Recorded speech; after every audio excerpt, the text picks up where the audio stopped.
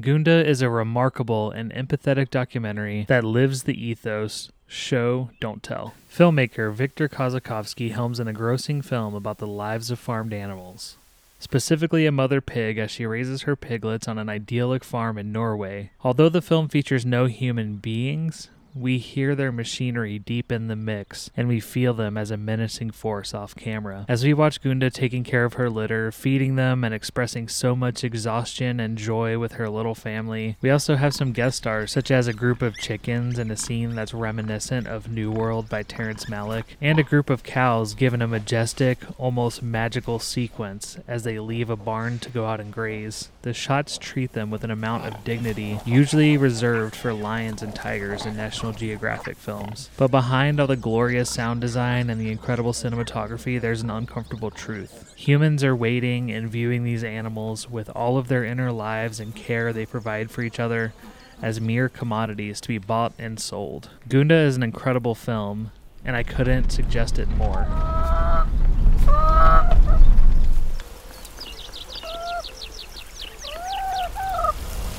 So, Patrick, what did you think about Gunda? I really liked it. It was a interesting kind of experience that I think can only be provided by really skilled documentarians. It's well worth the ride for sure.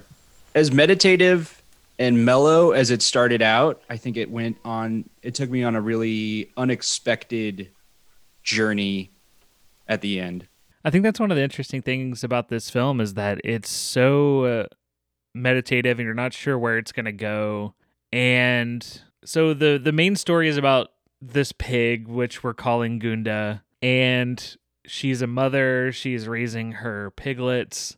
And although it's very simple, there's a strong narrative there. Yeah. You see the piglets being raised, and then you get a little bit more of the picture of the farm that this pig is living on when it follows this like group of chickens, and you kind of hear some machinery in the background, and it almost starts to feel like a horror film in a way. You hear this human activity going on in the background, but you never see humans. And then later there's like a guest, appearance with these cows. Oh, I loved the cow part. Yeah. They're just let out, and you don't see the humans letting them out, but they're running out of this like area to get into the field to go graze. But it's just told so simplistically. Yeah, it's deceptively so.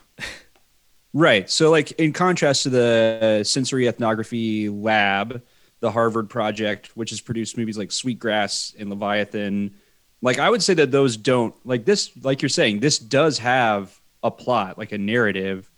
It's sneaky and you don't realize it's going toward that. But those other films, Sweetgrass, Leviathan, not so much. It's really just about recording the experience and trying to flesh it out as completely as you possibly can with image and sound.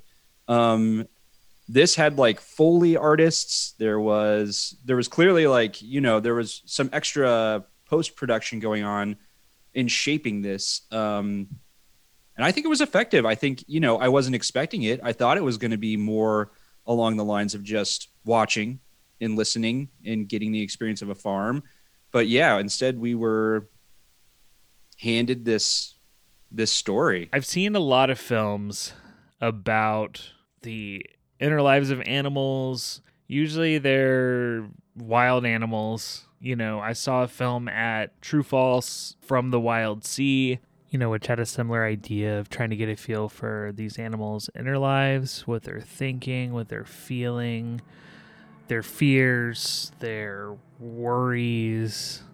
I've seen this done a lot with films about wild animals. But this is the first time I've seen it done with farmed animals. Usually when it's farmed animals, it's like a horror show, like PETA videos, or it's, about the farmers, Food Inc. or whatever. Right. And it's trying to tell that story explicitly with voiceover and interviews. And this is really the first time I've seen this story specifically of these animals and how they interact with each other, and then how thoughtless humans can be sometimes with how we treat animals. It's interesting, and it's done in a way that's really interesting because you never see a human in the film. Gunda is available on Film Streams at Home. For KIOS, I'm Joshua LeBior. For Film Streams, I'm Patrick Kinney.